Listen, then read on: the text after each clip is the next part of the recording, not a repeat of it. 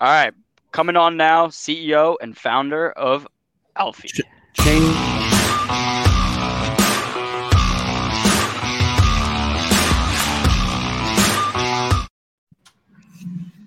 Mr. Paul, how we doing? Hey, Aaron, how are you? I'm great. How are you? Hell of a day with that AMC, huh? Yes, sir. Yes, sir. So how do you pronounce your company name? It's Alfie. So like you said it. Yep. Good job, Aaron. I'm proud of you. I try. You're the man.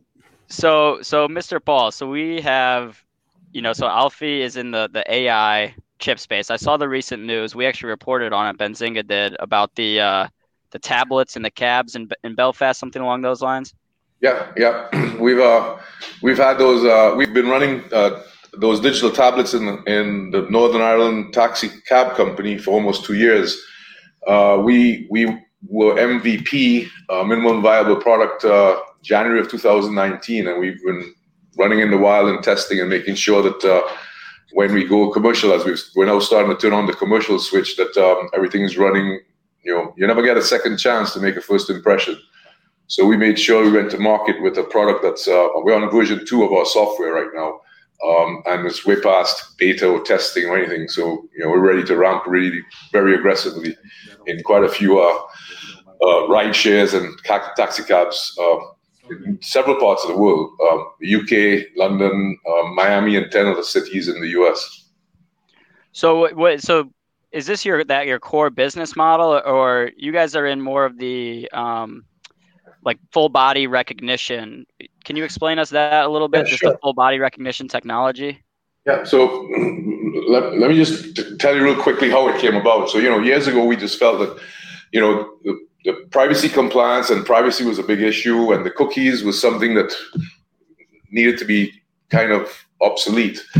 And we felt we needed to build a platform that respected people's privacy while able to deliver targeted content and advertising, and at the same time capture data in a privacy compliant manner. And so Alfie pretty much delivers the relevant content to the right person at the right moment in time. And I'll give you a typical example I always share with people.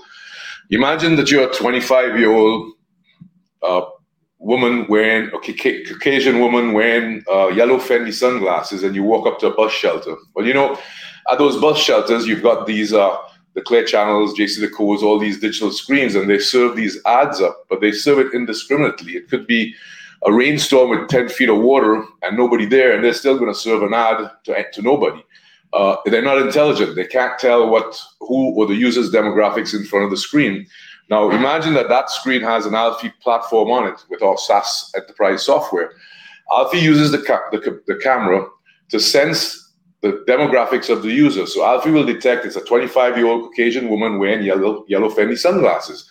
So instead of serving up retirement home ads and health insurance or wheelchairs and stuff, Alfie will use its recommendation engines and look in its portfolio and say, hey, we've got some Louis Vuitton, Prada, Gucci sunglasses. Let's serve that relevant content to that specific user.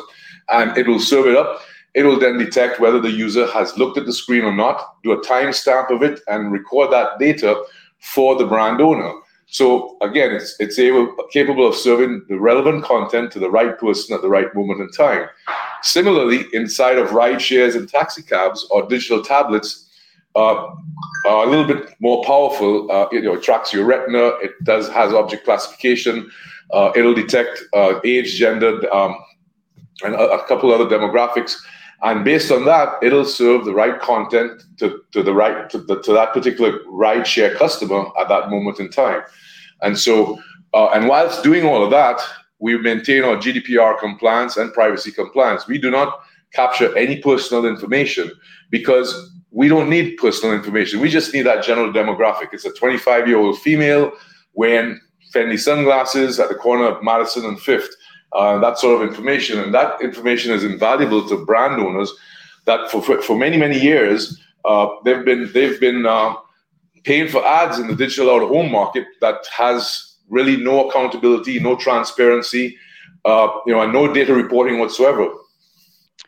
So I know that's one of the major concerns that people have in this industry is just as far as privacy concerns when we're going to be living in an age where we have AI cameras that are taking our data, but what you're saying essentially is they're not going to be taking the identity part of it, but just as far as for advertising purposes? Yeah, we don't take any identity. All we do is just sense general demographics, age, gender metrics, and we then deliver relevant content based on that geolocation, age, gender, and a couple other metrics like maybe some object classification. And that way, we're able to curate a much more enjoyable user journey in terms of the type of content that's curated for the user and the kind of branding and messaging that's curated for that specific user.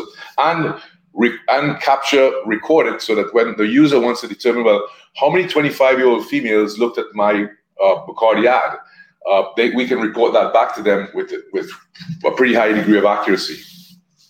Got it. Yeah, and I know that definitely clears up some of that, because that would be one of my major concerns is, I wouldn't want to be walking down the street and getting picked up by these cameras saying, oh, Aaron's walking here, Aaron's walking there. But if it's just saying, oh, here's a 25-year-old male walking into Starbucks instead of a different coffee shop, then that's a little bit different.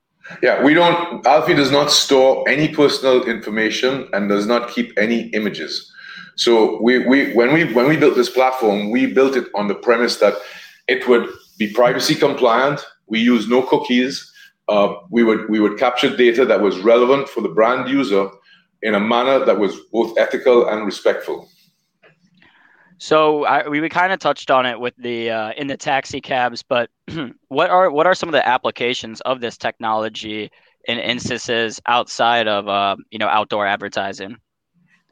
Oh, just imagine walking through an airport, walking through a mall. We're rolling out Alfie kiosks in a couple airports around the world as we speak, and also malls. I'm not sure if I can talk about all that stuff yet, but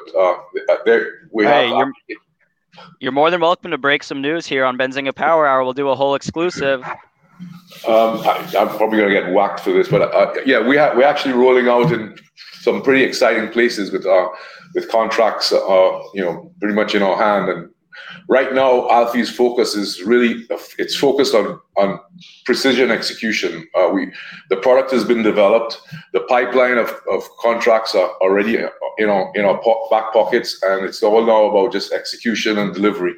And that's basically what we've been powering up to and working with our teams in Denver, in Belfast, in London, in Miami, in Austin, and New York. We have deployment of resources and teams and offices in all those locations. Wow. So I do have to just ask a kind of basic question about Miami. I know our CEO, Raz, is going to be down there in a couple of weeks for a Bitcoin conference. But there's been this whole kind of days, buddy. Couple days, like tomorrow. Couple days. Silly.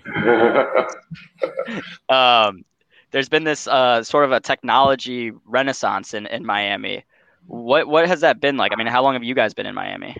We actually founded the company in Miami, and it was only because of I live in South Beach, and so that's where I've lived for almost 20 years.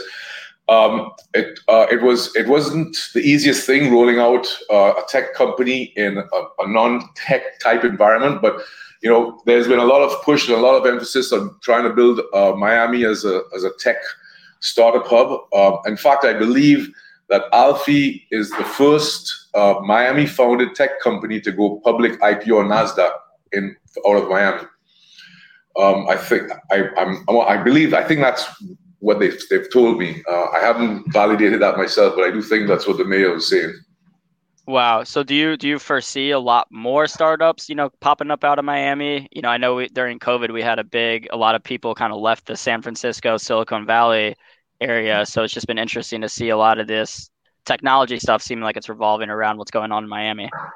Yeah, Miami is a lovely place to work and to live. The problem we had was that at the time we didn't have that high level of technical resources, but we've found that over the last couple of years, it's improved significantly. I was just talking to a company out of Kansas that's actually does back-end development that's looking to set up an operation in Miami, and I'm helping them kind of get their feet on the ground and help them not to make the same mistakes that we made when we started up 4 years ago. But so we use Miami as our base, but our big powerhouse is in Denver. We've got almost 30 or 40 engineers working in offices up there. We have engineers working in Austin, Texas. We have a full engineering office in Belfast in Northern Ireland. We're now opening an office in London. I was looking at the lease today, and I believe we're opening another office in New York. Got it. Yeah, that's really interesting. I'll have to hear about Miami this weekend after the conference. So I'm looking at the stock right now. I see it's up 4% today, so pretty good day so far. What do investors have to look forward to kind of in 2021 or even further down the road in 2022?